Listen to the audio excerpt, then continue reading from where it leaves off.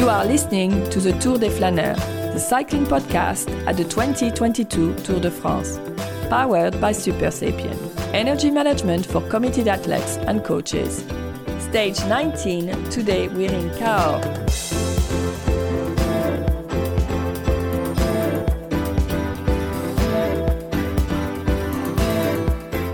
Francois, no blues in Cahors for the French today because Christophe Laporte has saved the Tour de France. I know why you're saying that, because just behind us there's a little post or plaque saying the Blues Trail Mississippi to France, and we found out by reading the plaque that actually there's a blues festival in Cahors since 1982, and it's probably taking place on the square where we're at, very, very close to the press center, in the little bar and restaurant called the Cahors.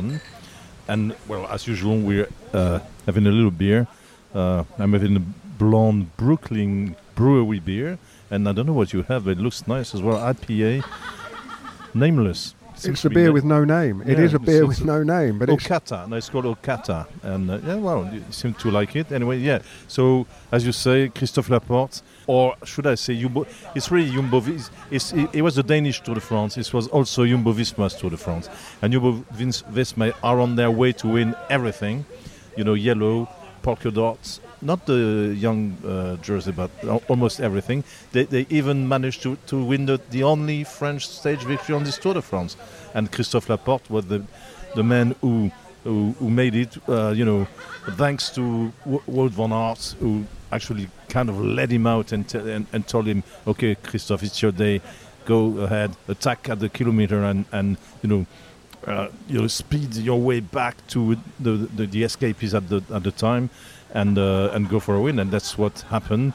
Everything seems to click to perfection for Jumbo-Visma, who could actually win. I mean, it's not fanciful to believe that they could win the next two stages as well. It was their fifth stage win, and once again, what a sweep.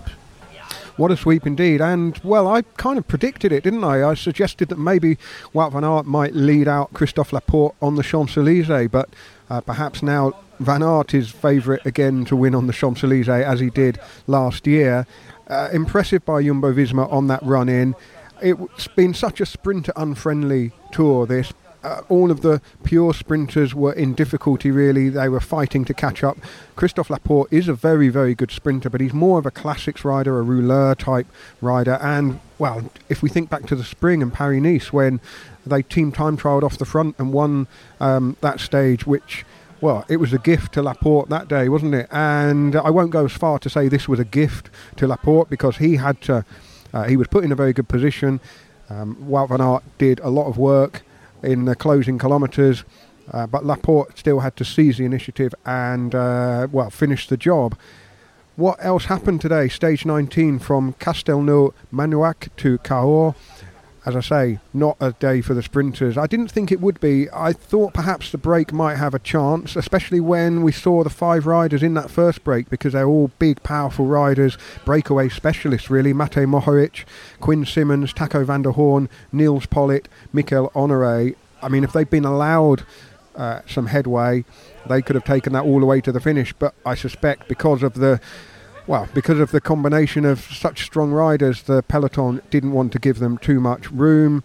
When they were finally all captured, it was Quinn Simmons who was last man standing from that break, wasn't it? There was a second break on the run-in, and again it featured a Bahrain victorious rider, this time Fred Wright, Jasper Stuyven of Trek Segafredo and Alexis Gouger of B&B Hotels, and that trio worked really well together. They didn't have much of a lead, but they held off the speeding peloton as they came into Cahors, and it was a technical twisty finish, ups and downs and round the corners, and Fred Wright and co were all swept up eventually, and Laporte took his flyer and denied the sprinters.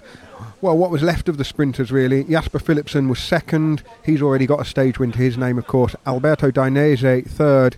And then it was not really the sprinters after that. It was a collection of fast finishers. Florian Sénéchal, Tadej Pogacar, Amaury Capio, Dylan Groenewegen, Ugo Hofstetter, Luka Mesjek and Caleb Ewan in 10th place. So the likes of Ewan, Jakobsen, Groenewegen will have to hope that things fall their way on Sunday on the Champs-Élysées. No change to the GC. No change to the points competition. Wout van Aert way out in front there. No change in the King of the Mountains either. And I did read the quote from Simon Geschke saying how disappointed he was to lose the polka dot jersey, and although he was wearing it again today, he said he'd actually prefer to be in his regular trade team kit, so disappointed was he. But Jonas Vingegaard leads the King of the Mountains as well. Tomorrow, of course, is the time trial, and in this episode of the Cycling Podcast, well, we'll discuss the stage in the next part, but the second half of the episode is a conversation with the voice of the Tour de France in many ways, Radio Tour Seb Piquet, who we spoke to outside the press room after the stage today. So listen out for that coming up after we've discussed stage 19. The Cycling Podcast at the 2022 Tour de France, powered by Super Sapien. Energy management for committed athletes and coaches. Still guessing on fueling? Not sure what or when to eat and drink on rides that matter? Never again. Optimize your fueling strategy with real-time glucose data, actionable insight, and personalized analytics. We are here to help you achieve your performance goals. Go to supersapiens.com for more on how to track your energy levels and fuel for success. Thank you very much to Super Sapiens for supporting the Cycling Podcast. We've been talking about their new podcast, the Super Sapiens Podcast, and the most recent episode, or one of the most recent episodes, by Dr. Howard Zisser. And in this clip, he talks about how when analysing blood glucose data, you're not looking for specific numbers, you're looking for patterns over days and weeks as you learn how your body responds to fueling, to exercise, and to sleep. The third principle, which I think is great, is use the crystal ball. And that's really kind of going back to the dashboard and saying, okay, well, I've looked at this data. I know that my glucose right now is, 123. Well, how did I get here? But more important than that, it's like, if I want to get back to 123 at this time, what did I do to get here? Let me go on my dashboard and really periodically really think about this instead of just saying, pull out my phone or look at my energy band saying, oh, I'm 123. Just the number itself in time is only a little bit helpful. It's really to be able to think about it, be proactive in understanding, and also trying to figure out what you're trying to optimize. Check out the Super Sapiens podcast in your preferred podcast app and go to supersapiens.com to find out more about how Super Sapiens can help you. Well, Francois, it's getting perilously close to the end of the Tour without a French stage win, but Laporte has saved the country's bacon in a way. Yeah, when it's as I said in the previous episode, it's only happened twice in the Tour history that the French didn't win the stage, 1926, 1999. It's not the first time either that, we have a late win. I remember Romain Bardet winning at the Betex on the anti-penultimate day. When was it, 2017? Or it's happened before that, it was a close call. And as I said, the win didn't come from a French team. It came from Jumbo-Visma. Again, are we heading to a kind of situation when the French riders do better in foreign teams like in football? The best players go. It's for sure, and Laporte said it himself, is a changed man. Since he joined Jumbo-Visma this season after years with Cofidis. What to say? He said that everything was different. Is a change rather because the equipment is better, the nutrition is better, the way he trains is more intense. He goes to altitude camps much more often. It's a little bit hard for me to say that, but we've heard it before. That sometimes maybe the French teams are not always in the way they prepare and in the way they train, in the equipment they use, as states of the art, as other foreign teams. Obviously, going to Jumbo-Visma for Christophe Laporte was from the Var region in the south of France, was like moving from Toulon to Real Madrid, and well, it shows. He won this stage. He won the kind of stages he wouldn't have won in the past. He had 2 second places in the past on the Tour de France. Always, he was always close calls for Laporte when he was kind of sprinter, or like when he was a kind of lead out man of Nasser-Bouhanni, he was, he always was so very close. And since he joined Jumbo-Visma, not only has he become much more than the lead out man, he plays an important part on the flat to protect his leaders. You can tell he's a stronger, more confident rider. And when the team says, okay, today is your day, Christophe, he can deliver, and that's what he did today. Yeah, when he joined Jumbo-Visma at the start of the season, the conventional thinking was that he was joining the team in order to bolster their classics lineup, which of course he did do, because he was second in the E3 Saxo Bank Classic and second in Gent-Wevelgem as well this year. And it was one of those moves from Cofidis where he was very much a leader in the classics to Jumbo-Visma, where the thinking was he would play second fiddle to Wout van Aert. Well, he's played a key role in this tour on a number of days, and he's got his reward today. And Jumbo-Visma, I mean, their team spirit must be phenomenal. They do share things around. I mean, it's not just the Wout van Aert show, is it? Even though, he is so visible in that green skin suit, and he's been off the front so often. That's a real victory for, team spirit as much as anything. Yeah, it was not. It's not like there was an offering for Laporte. As though he was some kind of beggar, begging for a stage victory, and he was given it, because I was next to the Jumbo-Visma bus when that happened, and the team manager Richard Pluger, who's seen many victories in his career, was there by the bus, and he jumped in the air, and screaming, yeah, like you could tell he was very happy for Laporte. So I mean, obviously everything going right for Jumbo. 5 stage wins is not extraordinary in the history of the tour, but if they get to 6, I think only Team Cahors did that recently. The record being, and if they went to 7, I think it will be the first time since that year. Cyril Guimard team, was it Renault Gitane at the time, 1984? They won 10 stages, but those were other days. But if they do win 7, it will be a first for a very long time. Well, impressive for Laporte. And as I say, I keep saying, this is a Tour de France that really is marginalising sprinters. I mean, the sprinters, sometimes struggle to get much of a look in at the Giro, and we expect that. They sometimes struggle to get much of a look in at the Vuelta, but normally they could count 6, maybe 7 stages, but there just hasn't been the opportunities for them in this tour. And just the Champs-Élysées to go, and I know Jakobsen's got a win, Philipsen's got a win, but there are sprinters that are empty-handed, and the pressure's going to be on Sunday. I've seen, I talked to Fabio Jakobsen yesterday, and you heard what he had to say, and you can tell that the sprinters also feel that they don't have the respect they deserve in a way.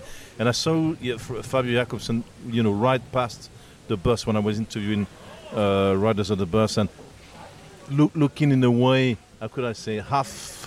He had a smile on his face, but you could tell frustration was there.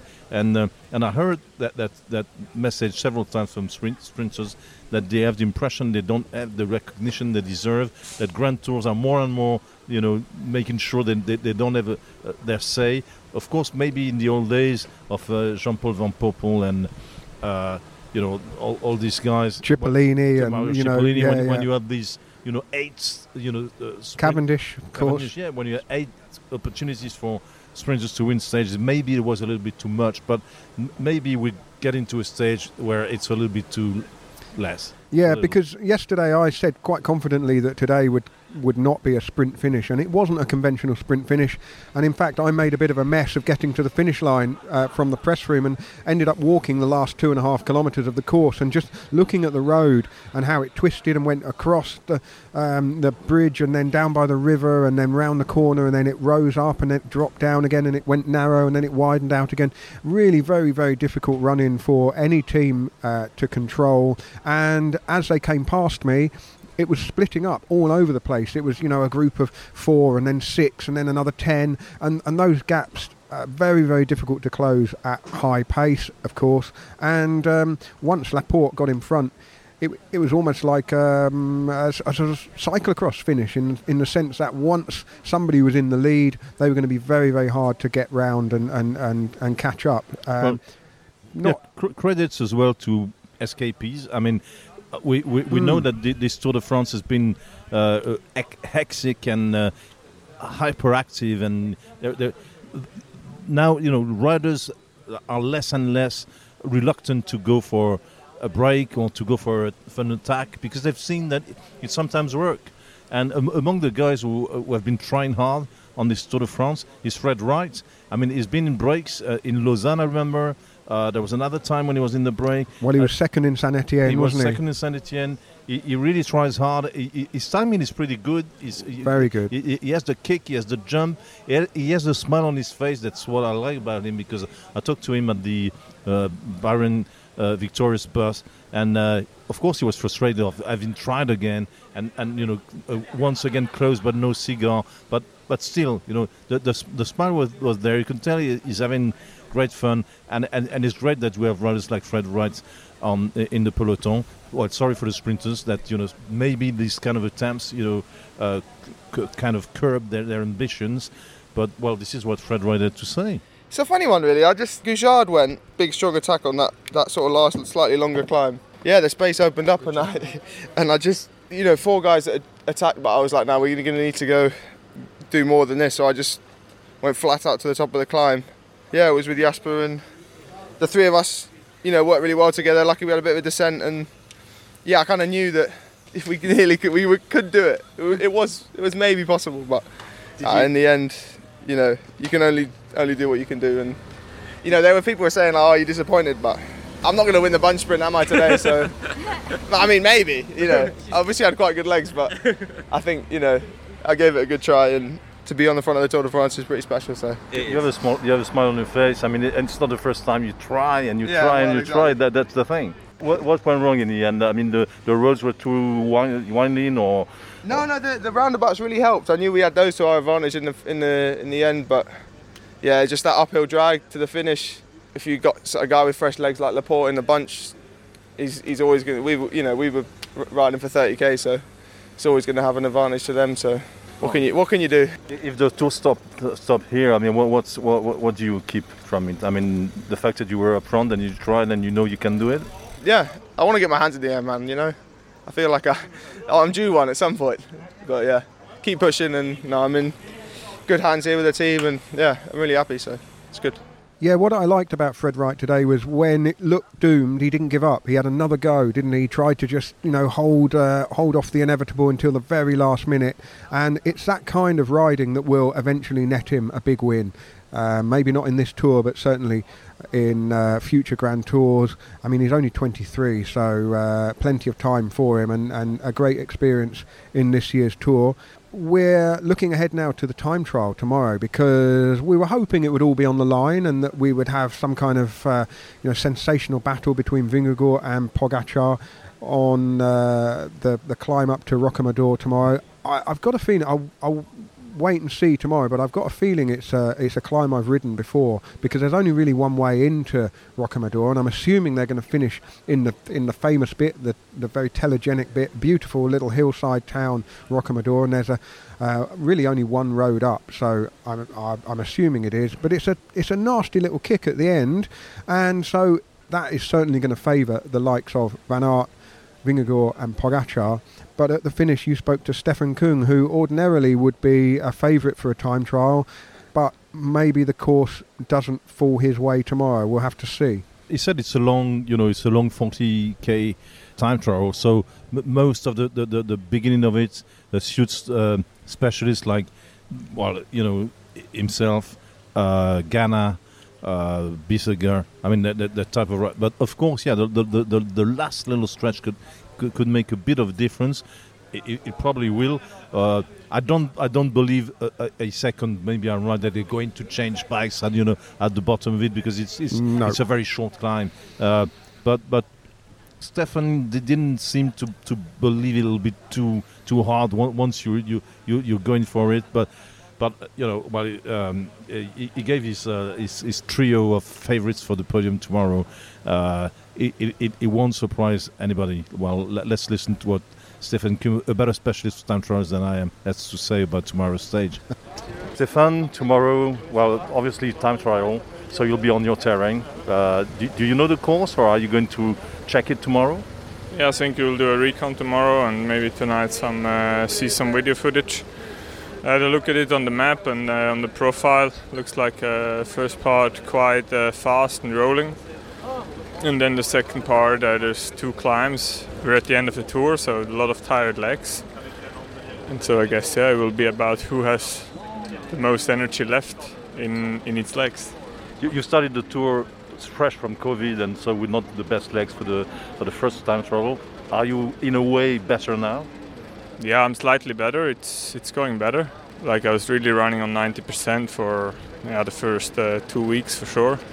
Now in the third week, it's getting slowly. It's getting better, but it's hard to say how I'm gonna feel tomorrow.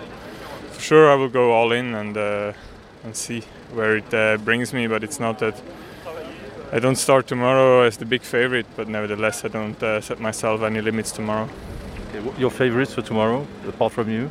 Yeah, these are the 3 guys who are a little bit like dominating the tour: Pogačar, Vingegaard, and Van Aert, and they're all very good in time trialing. So I expect Poggi to go full beans, as we saw today. Also, like this guy never lets go. It's like a dog with a bone. And then Wout van Aert. The other day, I kind of jokingly called him cannibal because he goes after everything. So he won't back down either, and Jonas will have wings with his yellow jersey. So yeah, it'll be hard to beat them, but as I said, I'm going to give it a go. Well, Francois, are you ruling yourself out tomorrow? You're not going to go for the stage win tomorrow in Rocamadour? No, I don't think so. You know that on the time trial day we're often looking for a nice little place for lunch, and then that's a chance for us to see riders getting past one after the other, and sometimes some are doing this time trial very leisurely, and it's a nice moment if we get to the mix zone to chit chat, discuss of what the tour was like, what they liked, what they didn't like, and you can feel already for the guys who are not in top 15 positions, and if they're not TT specialists, that it's kind of a pre-holiday ride sometimes. So I mean, yeah, I do enjoy. They really don't like that. They don't like the suggestion that it's an easy day, because they still have to ride pretty fast and pretty hard. Of course they do, but some of them, and you can tell when they reach the. It's all relative. When they reach the finish, they can feel. They can feel it coming. Paris is nearly there. Rocamadour is nice. The area is great for food. We saw last year in Saint-Emilion a few riders, getting wine, boxes of fine wine bottles from Saint-Emilion. We're getting there. We know it as journalists. They know it as well.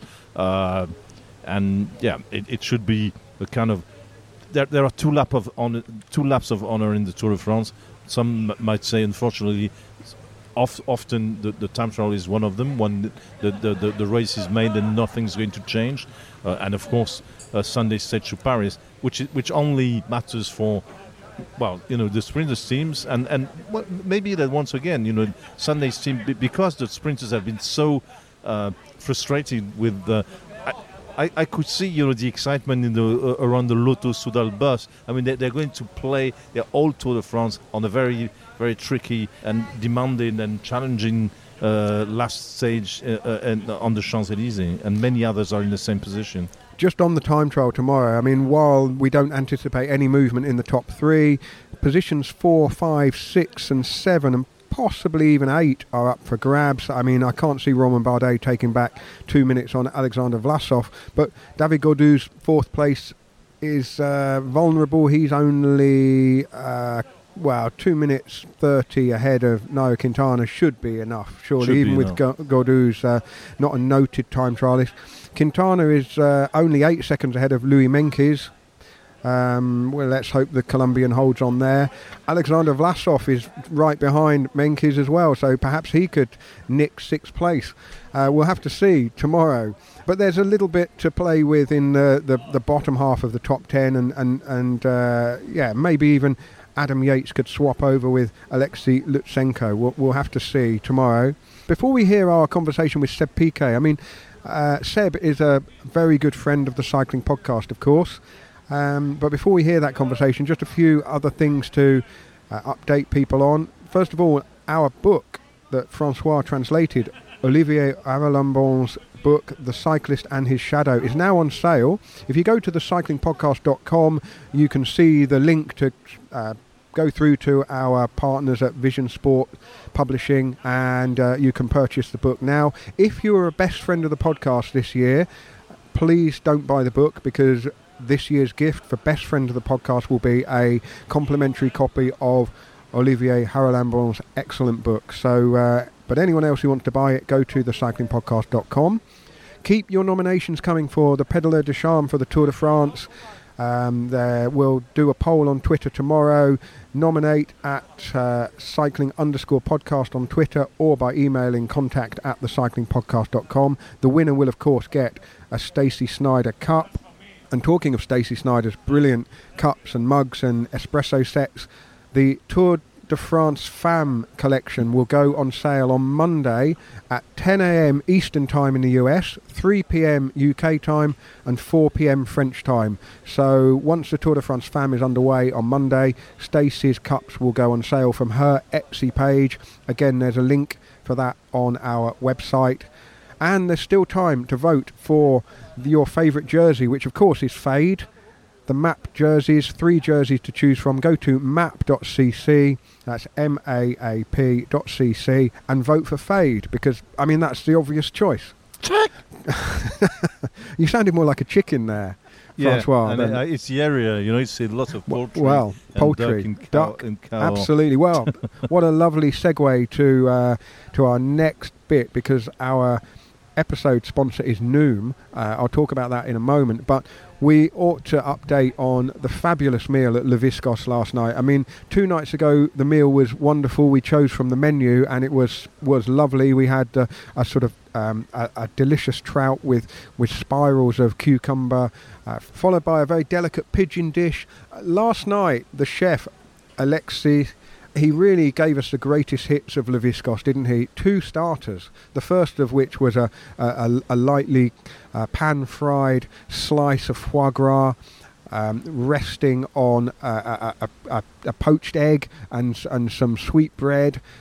Delicious, absolutely delicious. And then I thought the pièce de résistance was a twist on the famous Le Viscos baked apple with black pudding and foie gras. There was less foie gras involved, but the apple had been hollowed out, so the skin was stuffed with black pudding, and then the apple flesh was made into a little puree.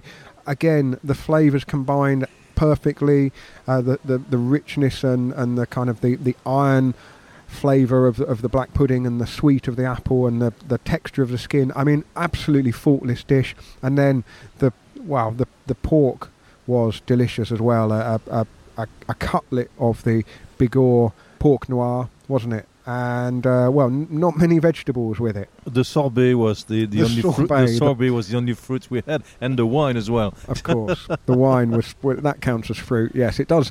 2.5 weeks into the tour, wine counts as fruit, definitely.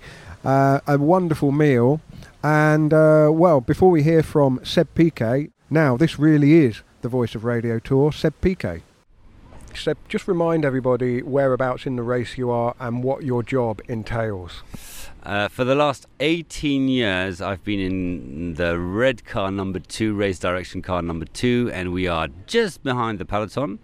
And when we hit the mountains, we overtake the drop groups, and we find ourselves behind the yellow jersey group, the favourites, and even yesterday behind 3 jerseys, the green jersey of Van Aert, the white jersey of Pogacar, and the yellow jersey of Vingegaard. So I was just behind the 3 of them, and that doesn't happen very often on a hors catégorie climb. I mean, that's a front row seat for the Tour de France, but your job is an important one.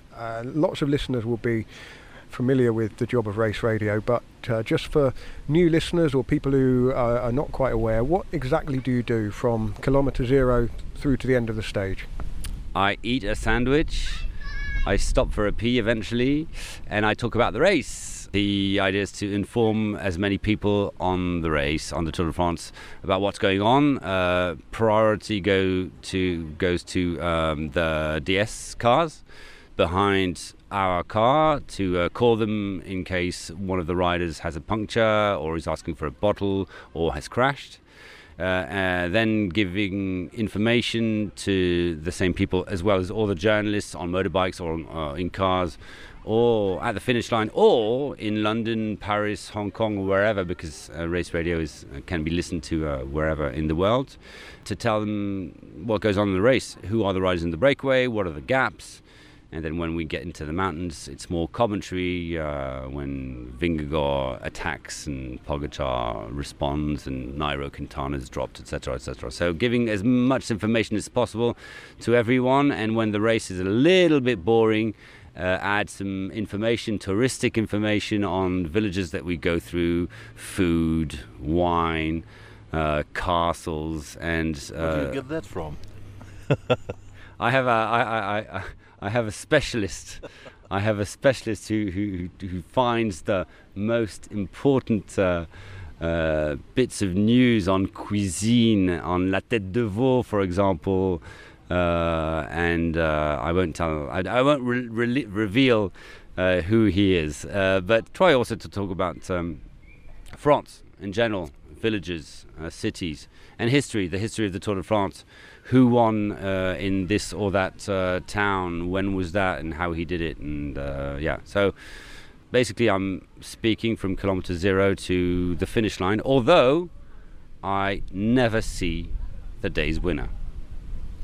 That's because you're sent down the deviation with a couple of 100 metres to go, is that right, or no?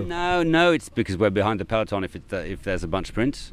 Or it's because we're behind the yellow jersey group, and sometimes a breakaway rider will win. I only saw, and it actually doesn't happen very often, only in Peyragudes was I lucky enough to be just behind Pogacar and Vingegaard when the Slovenian won. And that's really, really very rare. How do you get your information on the gaps, for instance? You're not the one making the calculation. So do you have an whole network of guys on motorbikes or other cars giving you stuff? I obviously can't see what goes on at the front, so I have 3 motorbikes. My eyes on the race, Moto Infos, Jérôme, Jean-Pierre and Bruno Thibault, who is a former rider who did the Tour de France several times. And they, of course, are at the front of the race. They are the ones who tell me what I can't see. They will tell me who are the riders in the breakaway group. Sometimes it goes very quickly because when you have 30 names to give out, or 30 numbers to give out, it's pretty hectic. And they are the ones who do the gaps between the breakaway group, the counter-attacking group, and the peloton. And it's something on a day like the one that ended in Hautacam. It's sometimes pretty hectic because you have riders everywhere. And you get to the top of a climb, you have 2 riders at the front, then 5 seconds behind you have 1 rider on his own, then 15 seconds behind you have 3, and then 4, and then 5, and then the yellow jersey. So it's sometimes complicated to understand.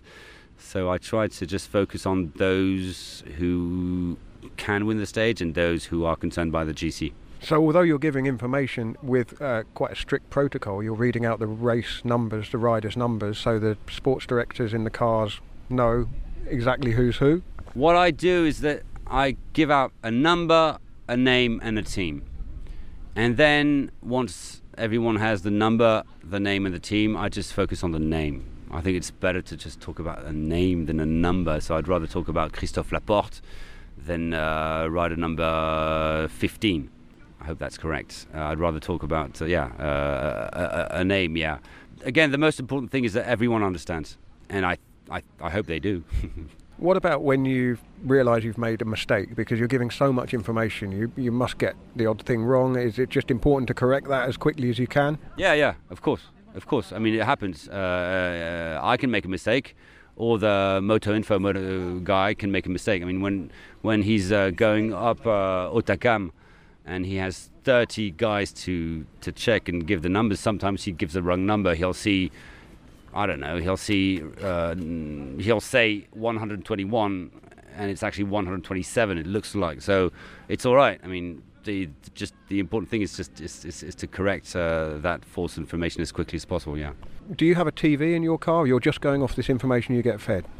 I, at the front of the race, do not have a TV, but Thierry Gouvenou, the race director who's sitting behind me on the left, has a TV, and he's had a TV for the last, I don't know, maybe 6 or 7 years, and it is important to double-check an information, and also because, I mean, the moto infos at the front of the race, they can't be everywhere.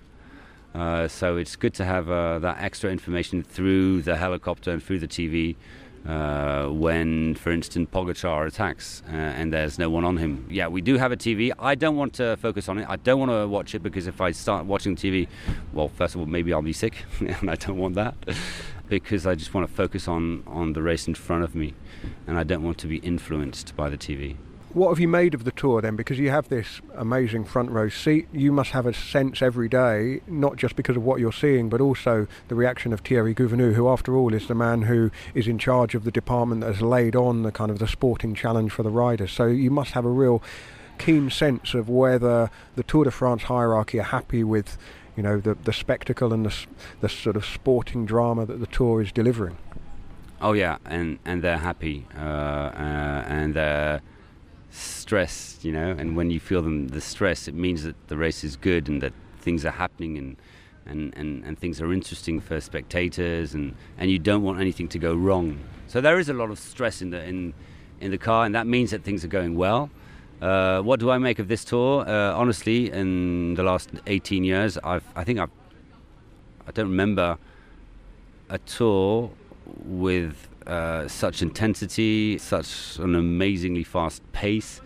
We haven't had one, I'm not going to say boring stage, but you know, a stage where you have 7 breakaways and the gap is 12 minutes and it remains 12 minutes for ages and ages, and you have time to talk about villages and food and stuff like that. It's been flat out from kilometre zero all the way to the finish. And it's been so fast, and it's been, super intense. Yeah, I think there are quite a few reasons to that. I mean, because we have 2 main rivals, 2 main contenders for victory, and big teams who are not giving a lot to the other teams. So it's a massive battle just to get into the breakaway, and that battle sometimes lasts 50 Ks, hence the pace. What about the protests we've seen? Because the race has been stopped, I think the 3rd time today, wasn't it? A couple of protests earlier in the race and then another one today. Well, there was some pretty hands-on intervention from the ASO staff with the bigger of the protests. But did you see anything of any of those protests when the race came to a halt? Well, thankfully, there are only a few people protesting. I'm not saying it's not important not to protest, but we've been able to cope with those protests pretty easily. It's funny because we were having this conversation in the car with the president of the jury, Francesca and Thierry. Today, when there was a protest, we had 5 riders at the front. The gap was 1 minute 20 over the peloton. Easy. Race stops, stop the protest. We stop the guys at the front, we stop the peloton, and then once everything is under control, we ask the 5 riders at the front to take off. Then we count 1 minute 20 and we launch the peloton. Easy. Imagine if we had a protest on the Col de Spandel or the Aubisque yesterday, when you have 1 rider at the front, then 5 seconds later you have 2 riders, then 35 seconds later you have 4. How do you do? You have to stop everyone, you have to count everyone. It would have been a nightmare. So I shouldn't say that to protesters, but carry on protesting in that way. It's probably important, but it doesn't have too many, thankfully, doesn't have too many consequences on the race. And we had, 3 protests so far. People who try to glue themselves on the floor. That must be pretty painful. But it was under control pretty easily. And the other thing is, like in Roland Garros, and François knows that very well, the cameraman and TV is asked not to film the protesters. So basically, they're protesting, but they're not being seen at all. So maybe they'll understand that it's. I'm not saying it's not important to protest, but maybe they'll understand it's pointless to protest in that way. This is your 18th tour. You must have seen loads of France. Has there been anything this year that has surprised you or delighted you, or somewhere new that you knew nothing about before? It's been hot. It's been hot as hell. That's something that, to be honest, it's something that we're used to. I mean, people talking about a heat wave and all that. It's always hot in summer. It's always hot in July. It's always hot in the Tour de France. It has been very hot this year. Things that have surprised me, not especially. Just a lot of people on the side of the road. That hasn't changed. A lot of smiles. That hasn't changed, and that's fantastic. There's one thing that I'm delighted, although I know the riders are not delighted about and the fans are not delighted about, is that the riders can't throw their bottles to spectators or can't throw their bottles in the middle of nowhere.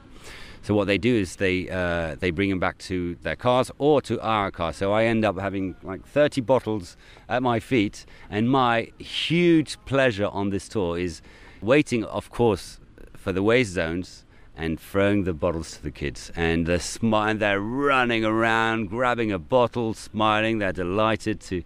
And that is my little pleasure or big pleasure of 2022. You're like Santa Claus giving out the gifts to the children.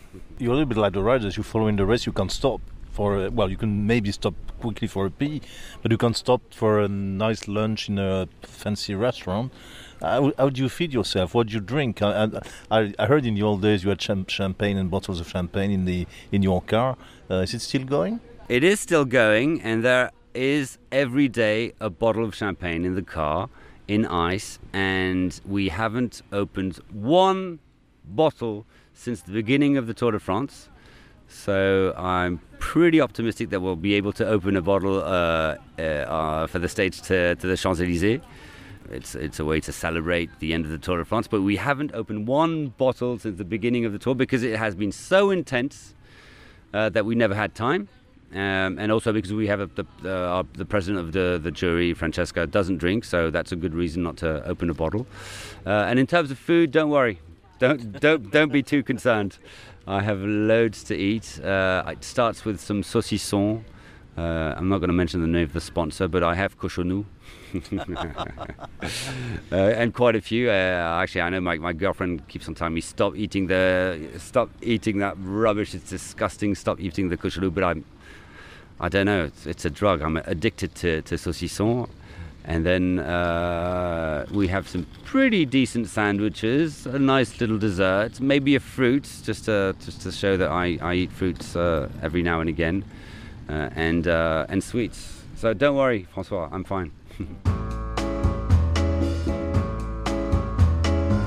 Science in Sport is supporting the cycling podcast at the 2022 Tour de France. Science in Sport, fueled by science.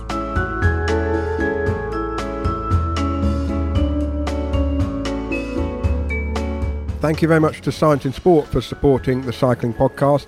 If you are riding in the heat at the moment, you probably want to use the Hydro range, the tablets that can help you keep hydrated before and during rides, and the Beta Fuel. If you're doing a big ride, you want to stock up on carbohydrate.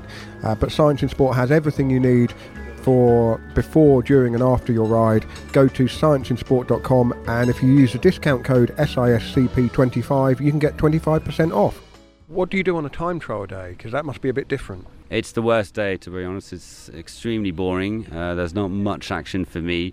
What I do is I go to the start, I follow the first rider in the car, and I give his time at the different time checks. But he's not always the best rider. Obviously, he's the first to take off. So tomorrow, for instance, he'll be the last of the GC. So I follow him. At least it gives me an opportunity to see the course. Then I head to the finish line where I have a special desk with a computer and I give out times. So it's extremely boring giving out a time at kilometer 12, 16 minutes and 53 seconds. And another time at kilometer 27, and then a time at the finish line. So it's not very exciting. It gets more exciting at the finish. I mean, in the last part when you have the big guns battling it out. But it's not the day I prefer. There was a first, we didn't mention on the podcast, and I wanted to talk to her, but we didn't have time. As you said, a lot of action. But in your car, for the first time, there was a woman. So I'm not saying it changes anything, but it was the first, and it's interesting that for the first time, the president of the jury of commissaires was a woman. it's great. It's fantastic. I mean, and she's extremely impressive, to be honest. I've had a lot of presidents of the jury in the past. Some were not fantastic, but she knows her job damn well. I've had the opportunity of working with her several times on other races where she was not the president of the jury. She was a simple commissaire in a car. I already knew her well, but she's the boss, huh? She really is the boss. She knows how to place the cars. She is in permanent contact with the different commissaires, saying do this, do that, watch out, there's a rider coming back. She can have a good yell at a rider if necessary, and it was the case, especially, well, today, for instance, some of the riders tend to urinate in the middle of villages in front of kids, and I mean, that's just disgusting. And so she will not only fine them and give them penalties, she will also tell them. So she discusses a lot with the riders, and that's great to see.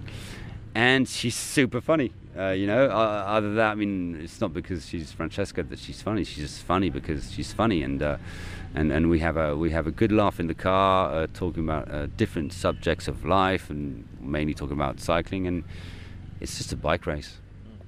The last question, you were at the forefront of the race, which means you also at the forefront when there are crashes, I suppose. We were lucky not to have too many crashes this year as well, which is a bit surprising given the pace. But I imagine those moments are the worst and the most stressful you can experience in your position. Yeah, it's obviously never nice to see guys on the ground holding their shoulder or in pain or yelling, because it happens sometimes, or in blood. Thankfully, we didn't have too many this year, but those that we have are never nice to witness. In those moments, I just have to remain as calm as possible and give out as much information as possible. Because it'll be essential for journalists, but also for DSs. Who's in the crash? What's wrong? Is he back on his feet? Is he still on the ground? Is he holding his shoulder? Is he, is he in pain or whatever? Or is he back on his bike and trying to get back into the peloton? So I tried to stay as calm as possible. We were actually behind, and we could feel it coming. We were behind Pogačar and Vingegaard yesterday on the descent of Spandel. That's why I have so much admiration for Thierry Gouvenou, who's a former rider. He's the race director. He knows the race by heart, and he was the first. When he saw Pogačar pushing hard on the descent, he said, "Oh, this is not going to finish well. Something is going to happen." And literally 10 seconds later, Vingegaard almost crashed. He unclipped his foot. A minute later, Pogačar was on the ground. We could see them. They were basically 10 meters in front of us. But what's actually pretty stressful is not the crash in itself. It's the movements of the cars when they overtake the peloton, or the motorbikes when they overtake a group of escapees, and that's super stressful because you can actually see it coming. And yesterday, oh my God! I mean, I don't know if it was on TV, but a motorbike overtook Pogačar exactly at the moment he decides to attack. And it was a question of centimeters, honestly, yeah. What about your driver? I mean, the skill, driving that close to the riders, having to be on the accelerator and on the brake and get around the corners and know what's coming. I mean, who is your driver, and just how good is the driving? He's amazing. I've been with him for the last 18 years. It'd be interesting to count the number of hours I've spent with him, or days, or years, or months. His name is Pascal Lance. He was a former rider. Very good rider, and I know François can talk about that, a very, very promising rider. Some people were saying that he was to be the future star of French cycling, but he decided to go his own way, probably the good way. Yeah. Anyway, the good way. It was back in the 90s, so you can imagine what I'm talking about. And as a driver, he's just amazing because he's extremely calm. His nickname is Papy. Papy in French is grandfather. That was the name that Jean-François Bernard gave him when he was a rider, because he was always, a bit of a grandfather at the age of 23. He was already old before being old. He never went out. He never had a drink. He was always, focused on his work, and And I love him very much, and I really mean it. I mean, it's been amazing being with him. Next year is actually his last Tour de France, so that's going to be pretty tough. And he's amazing as a driver because he's a former rider, so he knows exactly what the riders do. He helps me fall asleep on descents. He has a way of driving left and right, and I tend to fall asleep on the descents of the Pyrenees and the Alps. And he's always safe. I mean, I'm never worried with him. And, on the Tour de France, it's a 3-week race. And in France, there's a law that doesn't allow you to work more than 7 days. So every 7 days, we have another driver in the car, just for 1 day. Oh, my God. What a nightmare it is. It's terrible, because when you're used to a driver and suddenly you have someone else taking over, he can be the nicest man in the world. He's not used to driving behind a peloton. He doesn't drive the same way as Pascal, and where we don't feel safe. And I know I can talk for Thierry Gouvenou. Yeah, it's funny that you mentioned Pascal Lantz and his past, and I can be a little bit more outspoken than you are. And I've always found it very strange, very odd. That probably one of the cleanest French riders of that era is called Lantz. Seb, you mentioned Pascal Lance's final tour next year. How long will you carry on doing this job? I mean, you're still a young man, so presumably plenty more tours left in you. I have no idea. I just when I started back in 2005, I thought, oh, this is great, but maybe I'm going to do this 5 years or 10 years and go to do something else. But I'm so happy. I'm in the best seat, and I'm sitting in the best seat in the world to watch the event that I love more than anything. I certainly don't want to think about when I'll stop. I think I have a few more years in front of me. And how can people listen to Race Radio, or Radio Tour, sorry, because it is available online, isn't it? Yeah, you can either come on Tour de France and be lucky enough to be in a car and to listen to it. And then I know it's on the website, the letour.fr, and then you go into Club. You have to subscribe. It's extremely complicated. You have to have a master's degree in science to understand. Well, anyway, too complicated for me. But anyway, go to the Club and then subscribe. And then I think there's a link that sends you to Radio Tour, and you can listen to extremely boring stuff all day. Too modest, Seb. Too modest. You're the voice of the Tour de France, and during all of our coverage of the Tour this year, we've been playing our little clips of our dear friend Richard Moore, the Tour de Buffalo, and this was stage 19, not as dramatic as stage 19 3 years ago. But before we get to that, Seb. Yeah, no, and to be honest, I had a thought for Richard today, because we went through a village called Mon Cul, which actually means my arse, and he would have loved it. Oh, very good. Well, this was stage 19 of the 2019 Tour de France, one of the dramatic days when the weather was freakish. There were tennis ball-sized hailstones, there was a landslide, the race was stopped. Seb, you contributed to our Friends of the Podcast episode telling the story of that day, and we played some of the audio from Radio Tour where you were explaining that, don't worry everyone, the time gaps have been taken and we have a solution to prevent some kind of mutiny amongst the sports directors. But that episode of our Tour de France coverage that day was one of those days where we were just scrambling for information, and of course Richard had maybe not a front row seat, but certainly a second row, because he was in one of the VIP cars, and so he saw the hailstones stopping the race firsthand. And this is a little clip from that day, a day that I just remember for the argument we had over dinner that evening, because Richard was in possession of more information about what had happened up front, whereas I'd been at the top of the climb talking to the sports directors and wondering why everyone was so happy to kind of agree that the result that was given was I was looking for a bit of conflict, amongst the teams, but there wasn't any. And when Richard gave his eyewitness account of what had happened further down the course, it was apparent why. So this is Richard Moore 3 years ago.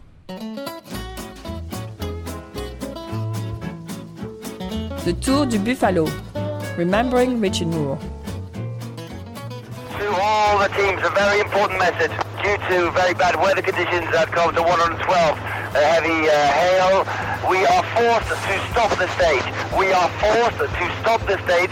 The times will be taken at the top of the Col de l'Iseran. All times have been taken at the top of the Col de l'Iseran. We are going to stop the stage. Please let your riders know. Merci de prévenir vos coureurs. Prévenir vos coureurs. Hi, it's Simon, the photographer here. Well, that is one of the strangest days I've ever had at the Tour. I've plonked myself on the Col de l'Iseran for the second from last climb of the day, just hoping to see a bit of interesting action, but it's got more interesting than I could ever have imagined, really. We've got I'm stood here now, and there's Matt White trying to sell other teams' bikes. There's Dylan Grunewagen just eating a chocolate bar. There's a couple of other riders. I'm not sure who they are, but they're just at the kiosk now, a small little kiosk on the top here, buying chocolate bars. Spirits are high, but everyone looks rather confused by what's going on. Well, we were played in there, weren't we, with an excerpt of the instructions given over Radio Tour by Seb Piquet, and then we heard a dispatch from our friend Simon, the photographer. I mean, what a strange day, the strangest day, hasn't it been? It's been the strangest day since we saw Chris Froome running up Mont Ventoux a couple of years ago. I mean, these things do seem to happen in the Tour de France. But today was quite remarkable, just how quickly the race organisers reacted to avert what could have been a pretty nasty situation with the riders descending towards a landslide and a hailstorm which had deposited, well, basically ice on the road. Well, it was strange because I was not with you guys today. I was in a Skoda car ahead of the race, and we were not far ahead of the peloton. We just stopped for a lovely picnic lunch by the side of the road. And it was, the weather was fine. And you'd been over the place where the mudslide took place, or no. So this was on the descent of the Iseran. Oh yeah. And it was fine. The weather was nice. No hint of what was to come at all. We got back in the car. We were watching the race on our phones, and we were about 15-20 minutes ahead of the race only. And suddenly, these hailstones began falling on the car, and the noise, well, let's hear what it sounded like now.